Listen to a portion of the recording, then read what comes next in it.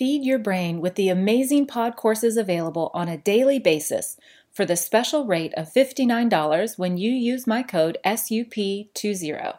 That's $20 of savings just for you.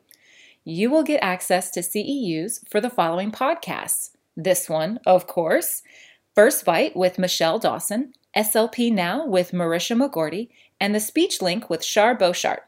Visit speechtherapypd.com for details and use my code SUP20.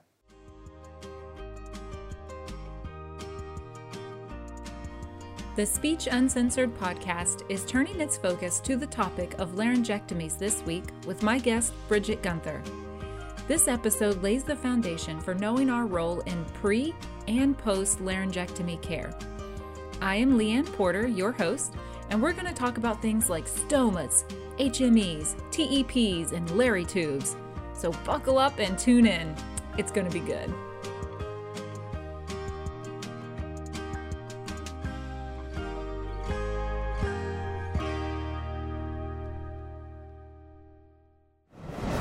All right. Well, welcome, Bridget. So nice to have you today. How are you doing? I'm great. Good to be here.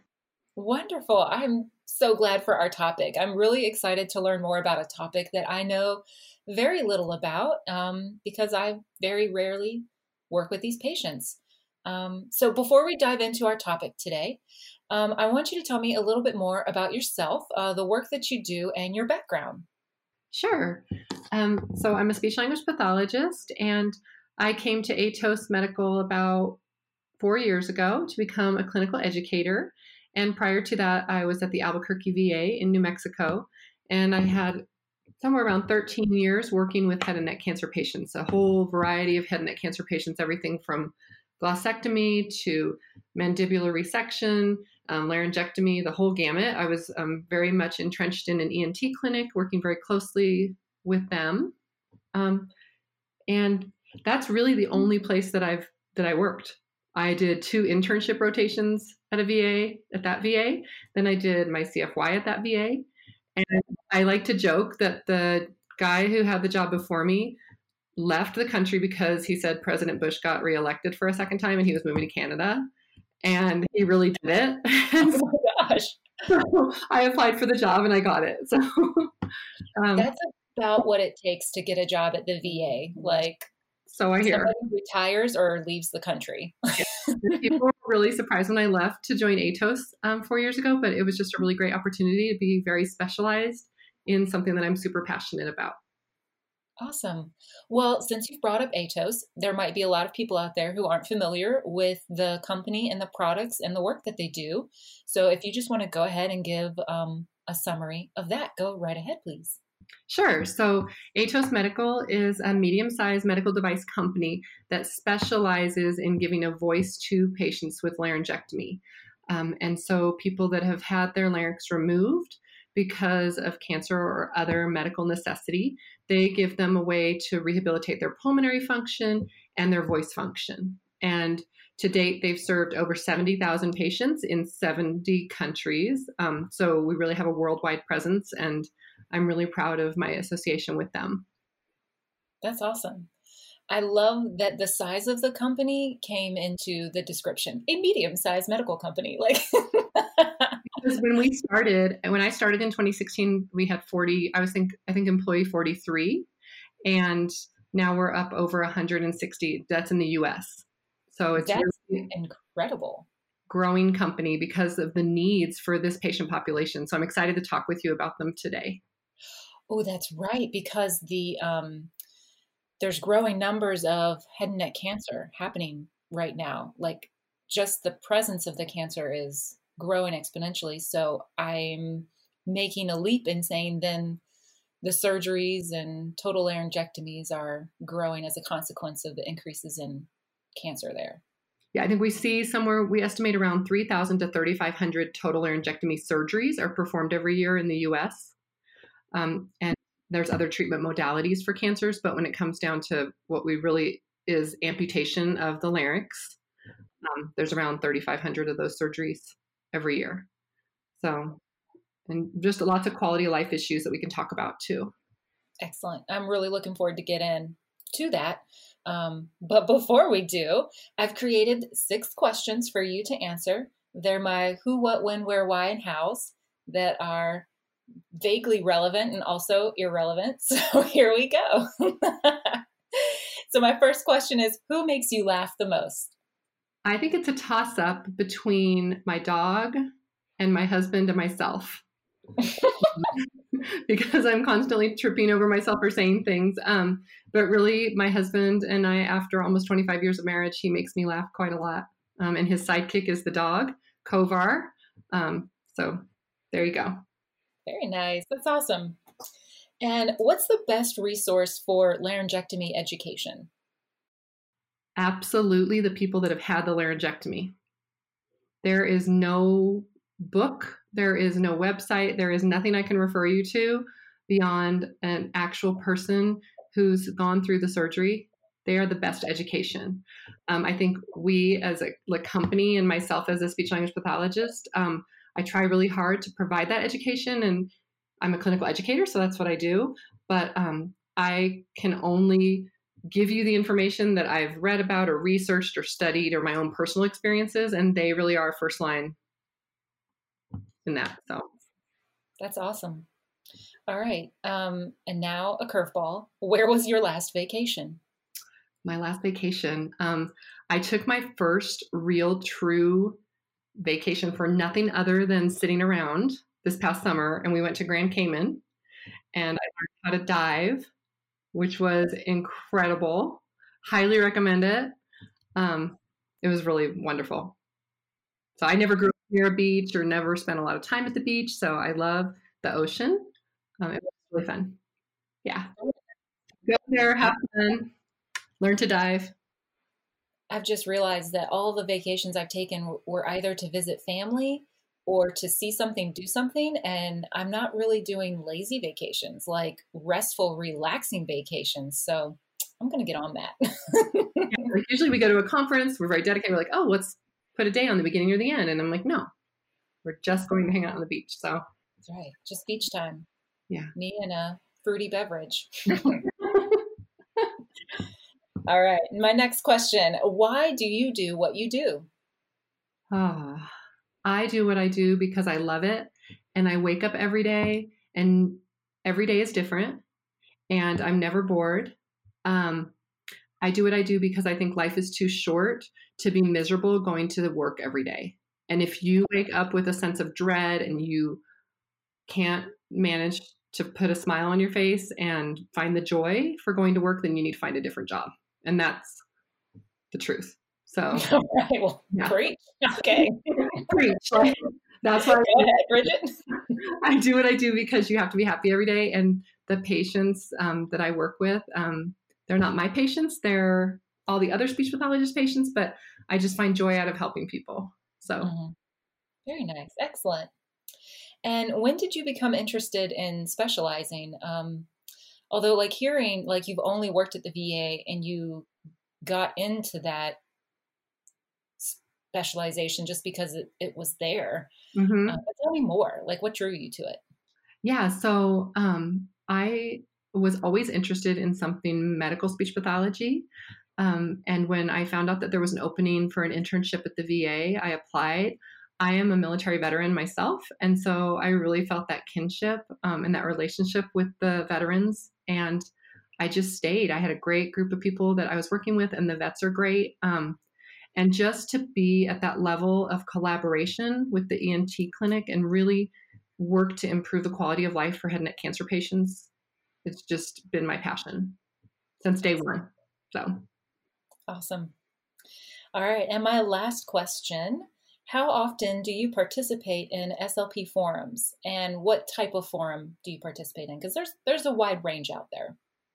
Yeah. So that's an interesting question. So working for ATOS, I'm part of a medical device company. So we're governed by a lot of government regulations. And we actually have internal policies about not being able to post on social media. So if I see a total somebody who's just drowning and they're like, I don't even know how to take care of this patient, I might reach out to them separately. But in terms of like a social media online presence, we don't really do that.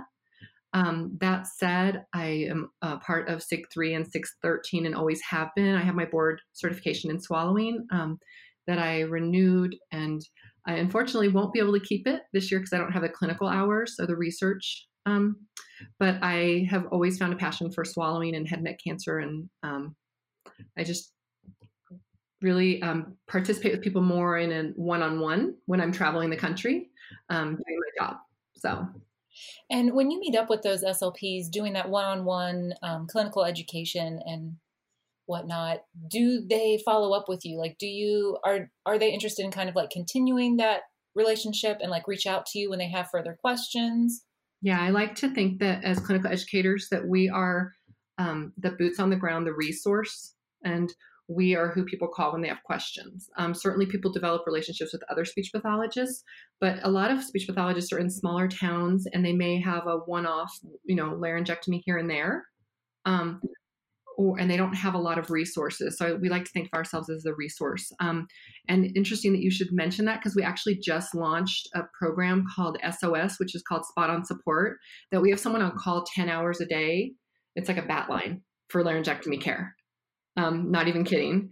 And the information's on our website. So I don't have that right here, but basically someone calls the bat line, the SOS, the Spot On Support line, and gets one of us clinical educators. There's 6 of us in the country for the US and Canada.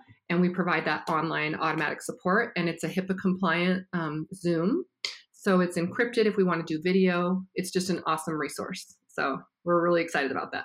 That does sound awesome. And is that for the individual who is utilizing the products, or is that also for which is it for both, for the SLP and the patient, for one more than the other? Like, it's actually just for speech language pathologists and other healthcare professionals. If we get a patient that calls in, there's a recording to stop, do not pass go, contact your clinician, because we don't want to interfere with the plan of care. We don't want to get into a situation where we're what we call offsides. So, yeah. Excellent. Well, we'll definitely have to link to that in the show notes so that people can put that on their radar. Because that sounds like a very valuable service. Like you said, we might get a one-off patient here or there. So we're going to kind of be that deer in the headlights, like, okay, what do I do next? I know. I'm going to call the bat line. Perfect. All right. Well, that's a perfect segue into our discussion now. So we're here to talk about care after total laryngectomy. And even with that, like, I want to ask so many more questions. I'm like, does it have to be a total laryngectomy, or is that just what we're focusing our topic on? I guess also, I will probably say this 100 times this talk. I know very little about this. So my questions, some people are going to be like, really, Leanne, you don't know that? Yes, I really don't know that. That's why you're here, Bridget. Set me straight. I think you're right. You're right on. So I'll go to, venues to do lectures and education, anywhere from like just 2 people to up to 200 or more. And one of the questions I always ask is, what is your level of involvement for laryngectomy? Like what's your level been involved? And all the way from, I put it right out there, I saw one in grad school in the textbook once. Like, that is a completely acceptable answer because our field is so diverse. We go to school, we get our grad degree, and then we move on and we do whatever we want to be when we grow up. And sometimes we change decisions about what we want to be when we grow up. But really our level could be none to all. I mean, and it's varied. And there are specialized centers in large cities, and in small cities, less so. And then people don't always live in a big metropolitan area. So it's easy to find someone who doesn't have experience, and we're still required to do our best ethically to work with those patients. A lot of times what I find is that people think, oh, it's all about the voice prosthesis, and we'll get into that. But there's a lot that we as a generalist can do to help these patients that has nothing to do with the voice prosthesis. That sounds like an excellent place to start. Let's get into that. Because at the beginning, you did mention the devices help protect pulmonary health. So is that where we should start? Yeah. Why don't we just talk first about like, what is a laryngectomy, right? That sounds like an excellent place to start. Thank you, Bridget. And you would said, like, is it a total laryngectomy? Well, there's lots of surgeries that these brilliant ENT surgeons do that can save the larynx, right? That we can do a hemilaryngectomy. We can do a supraglottic laryngectomy. We can do all kinds of, we being the collective, I slept at a Holiday Inn. I didn't do the surgery. Right? But the surgeons are doing that. And so we may see people that are in any variety of having had a hemilaryngectomy or a partial laryngectomy. But really what we deal with and what we're kind of talking about today are people who've had the total amputation, total separation of the aerodigestive tracts. So they have a permanent stoma turned out to the front of their neck. They breathe through a hole in their neck. Everything from their hyoid bone, their epiglottis, their vocal folds, all of that is gone. That's what's amputated. That's what's taken out. Oh, the hyoid bone down. Yep. Ooh, I thought it would just be the cartilages. So, well, obviously Leanne learned something. Leanne's going to be learning a lot this talk, so please continue. The whole everything is gone. And so all of that is amputated. It's gone. Then they take the trachea and they actually turn it out. They sew a cartilaginous ring to the outside of the neck. And then that's what they breathe through for the rest of their life.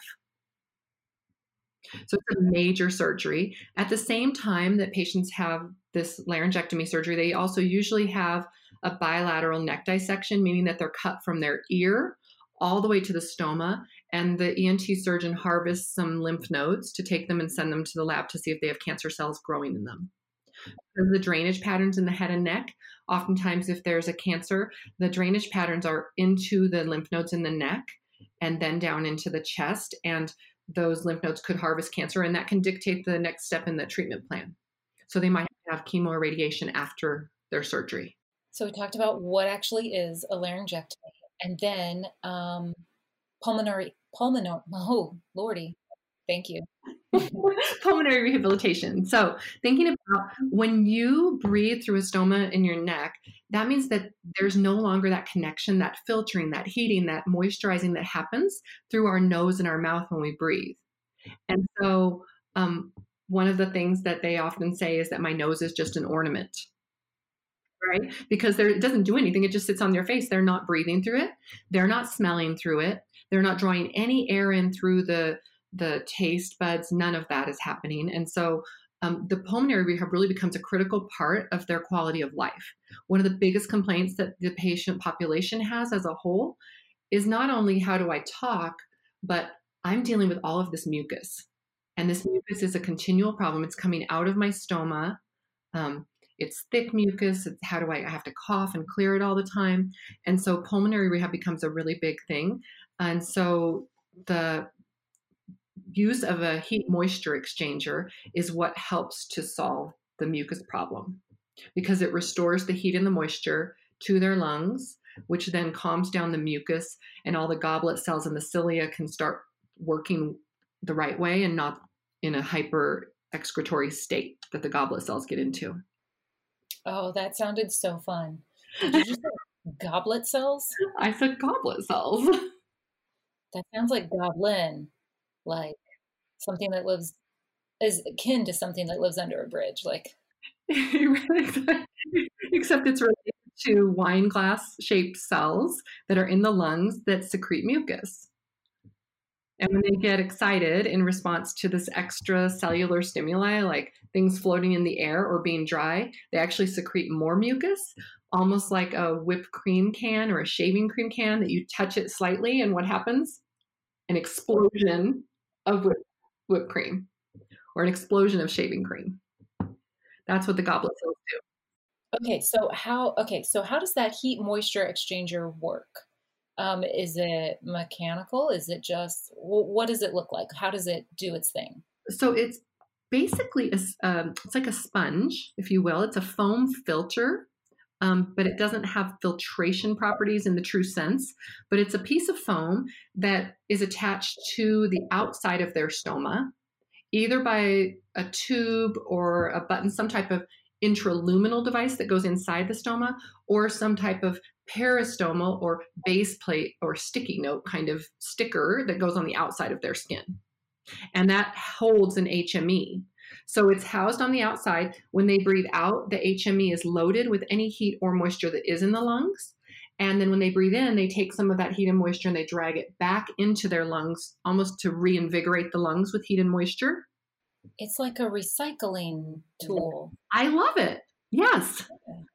So it's recycling the heat and moisture from your lungs so that it stays in your lungs. Yes, it captures it. It's like a little repository for the heat and moisture. And it starts working within 3 breaths, and it's fully loaded and working normally within 5 minutes. And that's what helps bring them from what they lost, which is a lot of moisture and heat. And it restores not all of that, but it restores about a half again as much. So everybody who has a stoma from a total laryngectomy should 100%, like it's almost like a requirement. Like they need this HME, this heat moisture exchanger. They do. Which is a very fancy name for a sponge-ish. That's it's a little more complicated than that, but it's a special salt solution that attracts moisture. So it's actually hydroscopic, meaning it attracts moisture. I know, fancy words for scientific things. But really, we think about like things change, right? Medical care changes along the continuum, right? We're not doing the same things for like heart disease or heart surgery that we were doing 30 years ago. Maybe we've kept some of those procedures, but a lot of them have evolved. We've got new medical devices. Thinking about what laryngectomy care and post-laryngectomy care looked like 20 or 30 years ago, the use of an HME was not something that was in most practice. And as literature started to come out and science has developed, they've looked at what really is the quality of life. Again, we go back to the mucus problem, and that we can improve their quality of life by having them wear the HME. And so it's been a change. So if someone worked with laryngectomy patients, people that have had the surgery like 20 or 30 years ago, they may not even know what an HME is. Versus we have people who now are working with an ENT clinic, and those patients are getting an HME put on at the time they come out of the OR. So they're raised up in the way that they should go, like children, right? And they're actually wearing the HME 24/7, which means that they end up not having mucus plugs. They end up not having those life-threatening adverse events in the hospital. Ah, very nice. Okay. So like every SLP who is working on a unit where they're performing, or in a hospital where total laryngectomies are being performed, they should be providing these. Like it should be part of the course of action that the patients coming right out of these surgeries are getting their HME immediately. It's the standard of care. It's over 250 facilities and hospitals are using these, and patients get them anywhere from out of the OR to day 3. And that's just what we should be doing. Then the insurance companies is a different issue, right? Because the patients have to have their supplies. So even though there's tons of research that says there's still a small, not, if you will, stigma, but a small pushback from the insurance companies or from care teams that may not know how important they are. And so patients don't get a script for them, and that just can take some time. Right. So I'm wondering if you can walk me through some common misconceptions regarding laryngectomies and maybe speech therapy related stuff. Yeah. I think one of the biggest misconceptions from a patient standpoint is that they're going to surgery and the doctor told them that they're going to take out their voice box, but they're going to put it back in. So from the patient standpoint, sometimes they wake up thinking, why can't I talk? So that's one thing.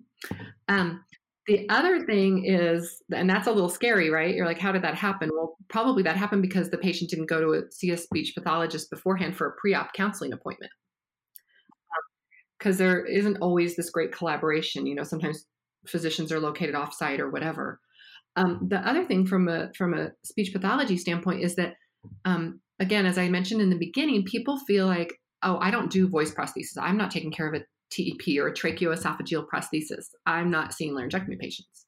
Where there's a lot you can do with pulmonary rehab, fitting someone with a Lary tube or with a base plate, that peristomal attachment that goes on the outside. all of that can help to improve their quality of life. You can work with them on easy things. Even if you're not changing the prosthesis, you can work with them on how to clean the prosthesis. Like those are all things that you can do in therapy. And then we can leave the changing of the prosthesis to people who have the supplies to do that, who have the setup to do that. But I would say it's a big misconception. Another one that I often hear, and this tends to be more, is that there's some places, some physicians who want to be Oprah, and everybody gets a voice prosthesis. And we're like, stop that train, right? There's a set of criteria for someone to determine if they're going to get a voice prosthesis. There's lots of ways that people communicate, and not everyone has to have a voice prosthesis. So they may use an electrolarynx. They may use esophageal speech, where they take air and inject it back into their throat and use the muscles of their throat to squeeze it back out. And then their articulators can form words. They may choose to do pen and paper or AAC device. Not everybody wants or is appropriate for a voice prosthesis. Okay. And just to clarify within my own head as well, is a TEP and a voice prosthesis used synonymously? Did I say that word right? Yeah. Are they interchangeable? So I would say, yes, thank you. That's a much better way of saying it. Are they interchangeable? People call a TEP a prosthesis. They also call a TEP, could also be the puncture, right? Because P is prosthesis or puncture. So usually if we're talking about the surgical part, it's the puncture, but most time we use voice prosthesis and TEP synonymously, interchangeably. Okay, good. All right, good. Oof, I'm glad I knew something. Yes. Gold star. All right. So what should SLP involvement look like prior to a laryngectomy? So I'm imagining the surgeon will, ideally, in the perfect world, refers this patient most likely to an ENT clinic, maybe, or an outpatient SLP. Yeah, I think it goes to an outpatient SLP if we know that it's a planned laryngectomy. Right? Sometimes they come in airway distress and they have to go immediately to the OR. Yeah, definitely counseling. And there's some nice work that's out there that talks about what's the impact of getting pre-op counseling for a patient. And what it translates to is reduced length of stay and reduced adverse events. And so if we set people up for success by educating them, there's a nice paper, I think it's 2017 by Gray Boys, that we can put into the show notes. And that has a whole actual pre-op counseling session. It's an open source paper. You can get a copy of the appendix that has here's what your pre-op should include. And there's another paper out there by Shenson et al. That also outlines outcomes from a pre-op counseling and what that translates to. So just some really nice work out there that says there's value in speech pathology, and don't, operate in a void. Yeah, right. Yeah.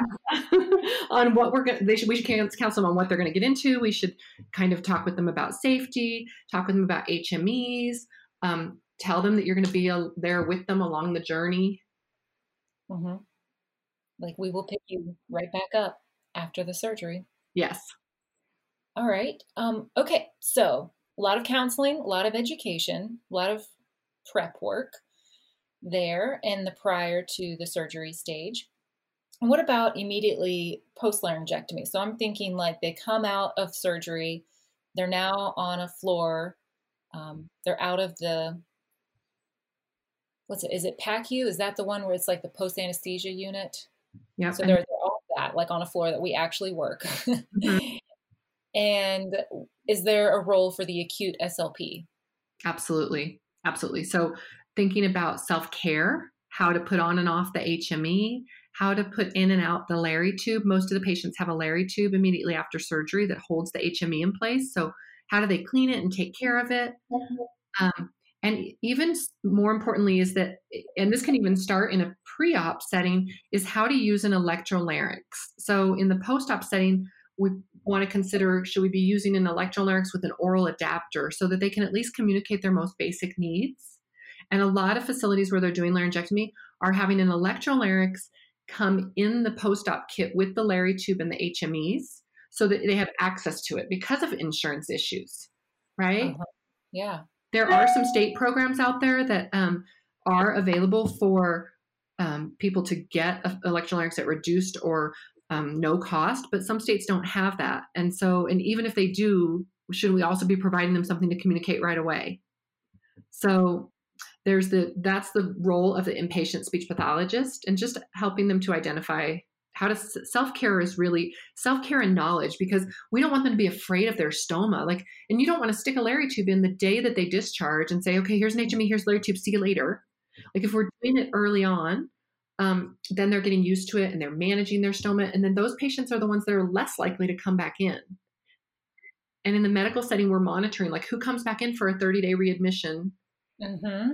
And then they're paid, right? Who got the UTI, who got the aspiration pneumonia. So if we can monitor that on the front end by doing education. So. All right. And so I think then my third area was, okay, so then the long term. So what would the SLP and outpatient look like? Or do they need anything post that education before the surgery and the acute state? Do they need to be seen on an outpatient basis? What would that look like? Yeah, I think that's a really great question. I like to see them with a fair amount of frequency in the early stages, because if a problem happens, we want to catch it early. So I would say once every 1 to 2 weeks for those first couple of months, and then with decreasing frequency, but working on things, continuing to work on self-care, continue to work on communication and alaryngeal voice. So whatever their communication method is, we work them on that. Okay. So yeah, so if they went with the electrolarynx, you're working on that. If they went with the voice prosthesis, you're working on that. If they went with esophageal speech, you're working on that. Here's a question. Do people want more than one modality, or are they team electrolarynx all the way? I don't want anything else. Or if they have a voice prosthesis, can they also do esophageal speech, or is that out of the question once they have the prosthesis in? I think that's a great question. I like for people to be multimodal, if you will. It's at least bimodal. So if they have a voice prosthesis, I really want for them to have an electrolarynx. Or if they have I just think everybody needs an electrolarynx as a backup. I'm just a huge fan, because things can go wrong, with the esophageal speech, where maybe you have some muscle tightness, or you have, as you age, you have muscle looseness, or however you want to say it, hypotonicity. And so the electrolarynx would become a primary. Or if your voice prosthesis, the voice prosthesis has to be changed every so often and things like that. And if it starts to leak and you have to put a plug in it to make it not leak and aspirate, and we can talk about that, they need to be using an electrolarynx. So I think we don't need to pigeonhole people. I think if you talk to most laryngectomies, I would say about half of the ones that I encounter can say at least 1 to 2 word utterances, like yes or no, or things like that with esophageal speech, even if that's not their primary mode. Mm-hmm. Yes. Okay. The other thing is that in certain countries, different modalities rule. In Europe, everybody gets a voice prosthesis. Electrolarynx is not super common. In the US, we have maybe somewhere between 30 and 50% have a voice prosthesis, and then people use other modalities. In Japan, 80% of their people have esophageal speech. So it's just a very interesting dynamic culturally and all across the globe, just everything, and access to insurance. So I think it's something interesting to consider. In the United States, though, there are not that many people who continue to teach esophageal speech. And so that's been a challenge for people. There are some great patient mentors, and there are some great speech language pathologists who do esophageal speech. They're just fewer and far between. It used to be very, very common, in the 60s, 70s, and even into the 80s, that people were doing esophageal speech. But then the voice prosthesis became popular. And I feel like we've had a shift. So, yeah. I am definitely on board with you. I feel like the more methods people have to communicate, the better prepared you are for all those circumstances that you mentioned. So, yeah, I like that. I would be a big proponent of being like, so you're 100% with the voice prosthesis, but also you're going to be learning how to do some simple stuff with esophageal speech, and here's your electrolarynx. Like you will find that you will need all three. So And the other thing I'll say is cool. we give someone the electrolarynx, right? And it's like, here's your voice, you're doing great, rock on. But what if they drop it? Mm-hmm. How many times have we dropped our cell phone and like cracked the screen? Mm-hmm. Like 3 times. Thank you very much. The other day, like the band broke on my iWatch or whatever, and it like flew across the room, and the whole face cracked, and had to send it back. So if you have someone that is primarily an electrolarynx user, I'm a strong proponent that they need to have a backup, and it doesn't have to be like the Mac Daddy electrolarynx that they use all the time. It could be a more simple device, or they could have the same device so that they can send it back, because when they send it back to repairs, depending upon where they send it and where they live, like it could take a week for it to come back. And are we going to leave them without a way to communicate for a week? No. So I'm a big proponent of that. So Good deal. Okay. All right. So next question. Talk to me about cleaning and maintenance of the stoma site, and all, like you mentioned, Larry tubes and cleaning things. And also you said something else that was like something that's going to be like adhered to their neck, like a sticker, so many things. there are so many things, and that can be really overwhelming for patients. I think you hit the nail on the head. You're like, whoa, I didn't know there are all these things, right? For sure. There's a lot. So they do need to learn how to take care of their stoma. If they leave it open, it has a tendency to get crusted. I mean, again, what happens inside our nose that we can't see, right? Boogers, right? So fortunately, we have a nose that houses our boogers. They have a stoma that's open for everybody to see Boogerland, right? Like, I mean, really, truly. So we have to diminish that crusting and all of that by wearing the HME, first of all. And the other thing is by good care. So sometimes the voice prosthesis will get secretions or dried boogers on top of the voice prosthesis, and they pick them off with a tweezer. Daily care of a voice prosthesis is to brush it and flush it several times a day. Cleaning the Larry tube is to clean it with a brush a couple times a day. So, I mean, it's basic care. They're fairly basic things to do. But I would say most people that I've spoken with, most of the patients that have had this surgery, spend somewhere between like 10 and 30 minutes in the mornings, kind of getting stuff set up, getting their base plate put on, getting themselves set for the day. Okay. All right. Yeah, I'm surprised by that level of frequent care throughout the day. So would they need to remove those pieces and brush them 3 times a day? Like almost like what we're told by our dentist to do with our teeth, like morning, noon, and night? Yeah. So it's interesting that you would mention the removing. The voice prosthesis for most patients nowadays stays in all the time and does not come out. There is a type that's called an indwelling prosthesis, the one that doesn't come out, and that's changed by a clinician. There is a non-indwelling prosthesis that patients who are appropriate can get, that they can put in and out, or that can be managed by a clinician. So I think there's a certain level of care, but I mean, they do have to take the Larry tube out. Sometimes, though, the base plate, they don't have to take out every day. They can actually wear it for more than one day. Okay. So it just depends. All right. So if they're cleaning,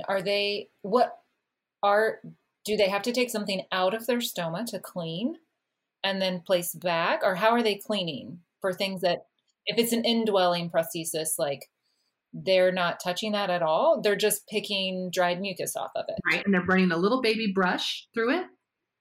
Oh. Yeah. Interesting.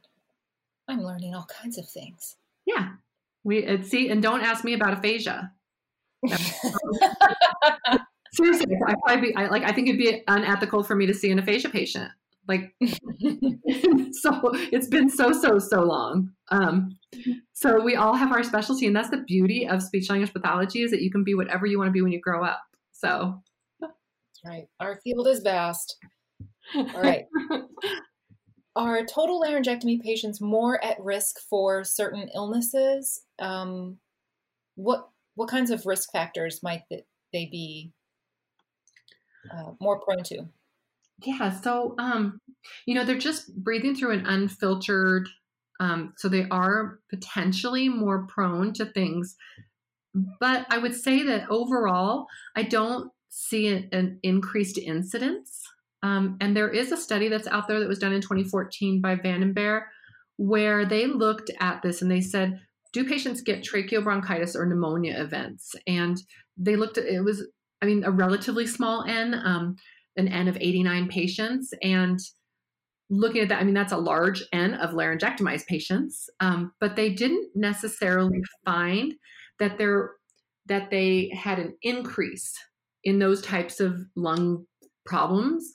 But they did find that in people who don't wear an HME, those were the ones that tended to get that. So there was a tendency increase. So I think that by providing patients with the HME, we're increasing their resistance against which they're breathing, and their pulmonary health and pulmonary toileting, if you will, is better. But we don't see things that are directly related. Like in this population, we're tending to see more HPV now, right? Not necessarily in the laryngectomy population, but some with the human papillomavirus.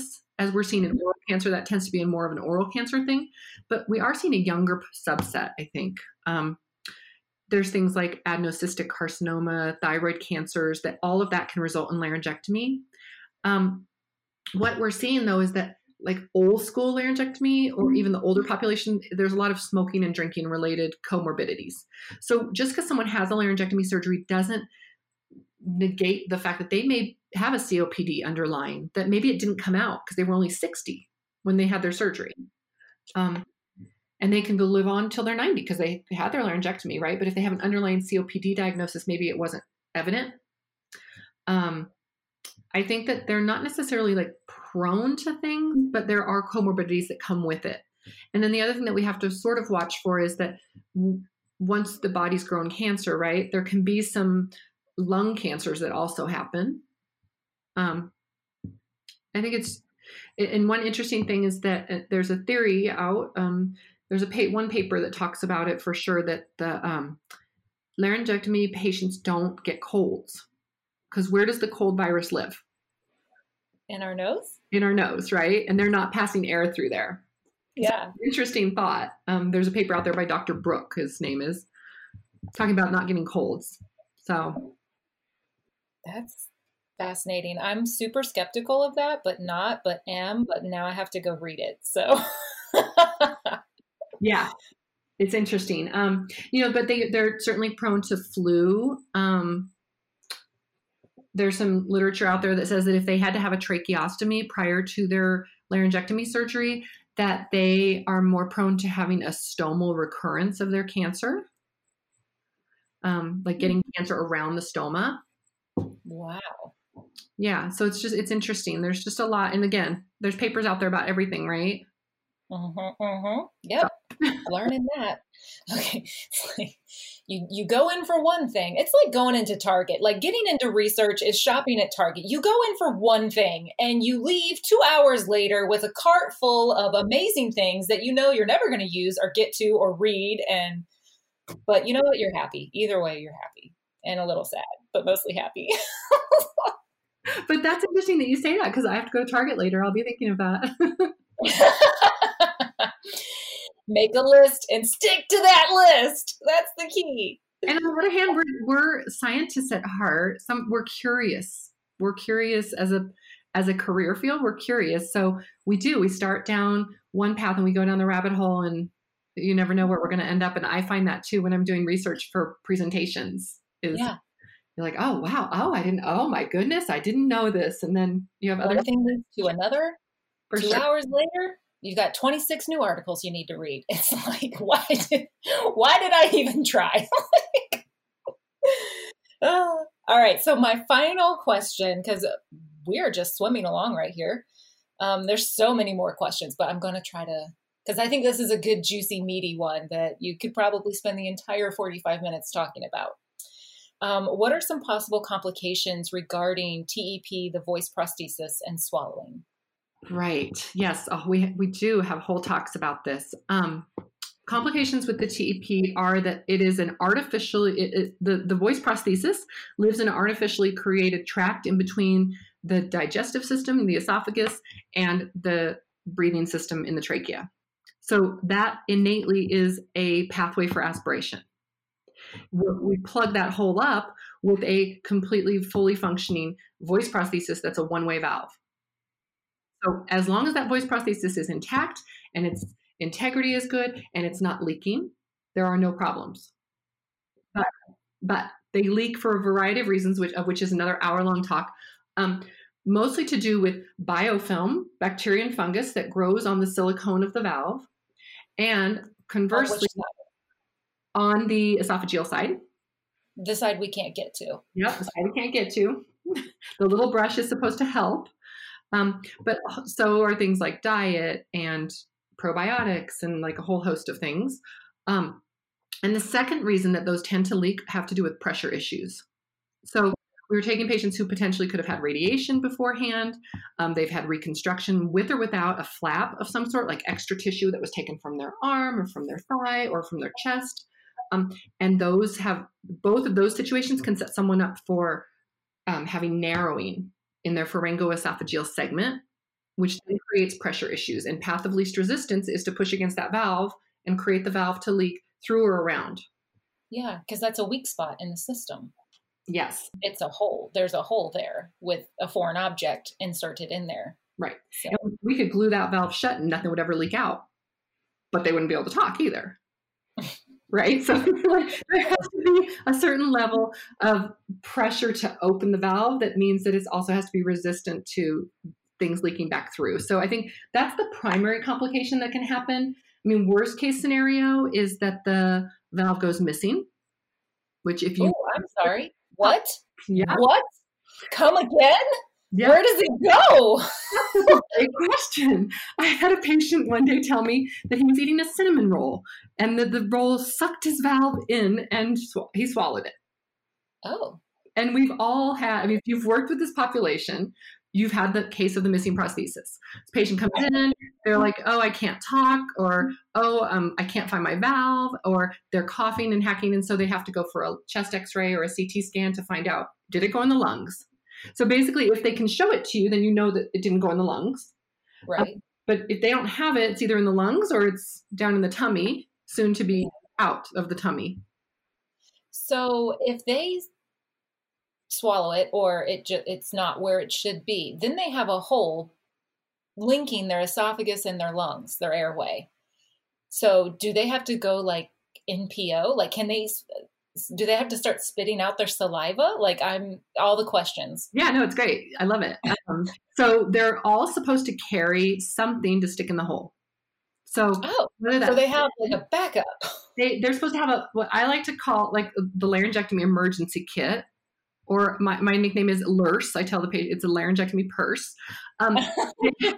Instead of a MERS, you have a LURS. But it's got their supplies in it, like just an emergency kit. And so if you're working with this population, I recommend you have them bring their LURS with them bring their emergency kit with them to your appointments and go through it. Like, okay, do you still have this? Do you still have this? Do you still have this? So if it's missing completely, they should either have a red rubber catheter or a dilator with them. And that should be able to go in the hole. If they have the prosthesis, but it's leaking because of biofilm, they can put a plug in it to plug up the hole so that they can eat and drink. But as far as going NPO, I mean, usually if it goes missing, they're like in the ER and they're coming to see you at 4:00 on a Friday afternoon when it went missing. You know, the case of the speech pathologists who work with this population, you know, it's like, oh gosh, 4:00 on Friday, who's going to come in? But I would say that if they go to the ER, oftentimes there's not a clue what to do. So then it's calling the ENT physician on call and hoping that you got a resident who was there when you showed them about the voice prosthesis and knows where your hidden stash is in your office. It can be a bit problematic. Wow. It's becoming very apparent to me that like we really do specialize in a very specific area of medicine that doctors don't even know about, that they like need to and have to refer to us on. So that's so interesting. I don't know why I still have this like view, like, ooh, doctors are walking gods among us. Like I have got to like put that on the shelf. I don't know why.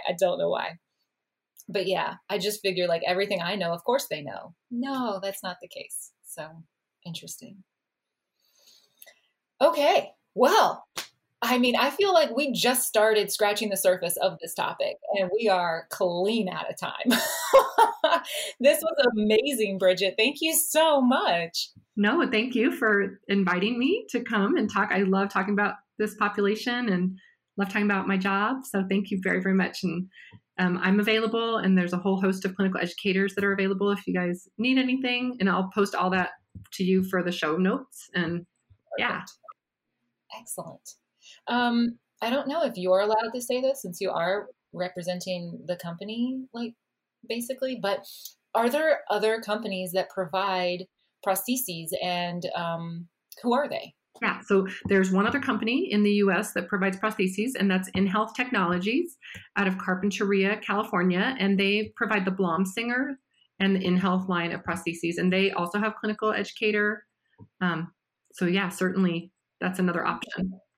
All right. Yeah. Okay, good. But I guess I'm also surprised that there are only two, but then I guess I shouldn't be, because like with speaking valves for our trach patients, there's a handful, but there's more than two, but there's not like a baker's dozen or anything. Yeah, this is not orthopedics or heart or any other disease. Yeah, very exactly. Yeah. All right. Well, cool. Thank you again, Bridget. Have a great rest of your day. You too. Thanks.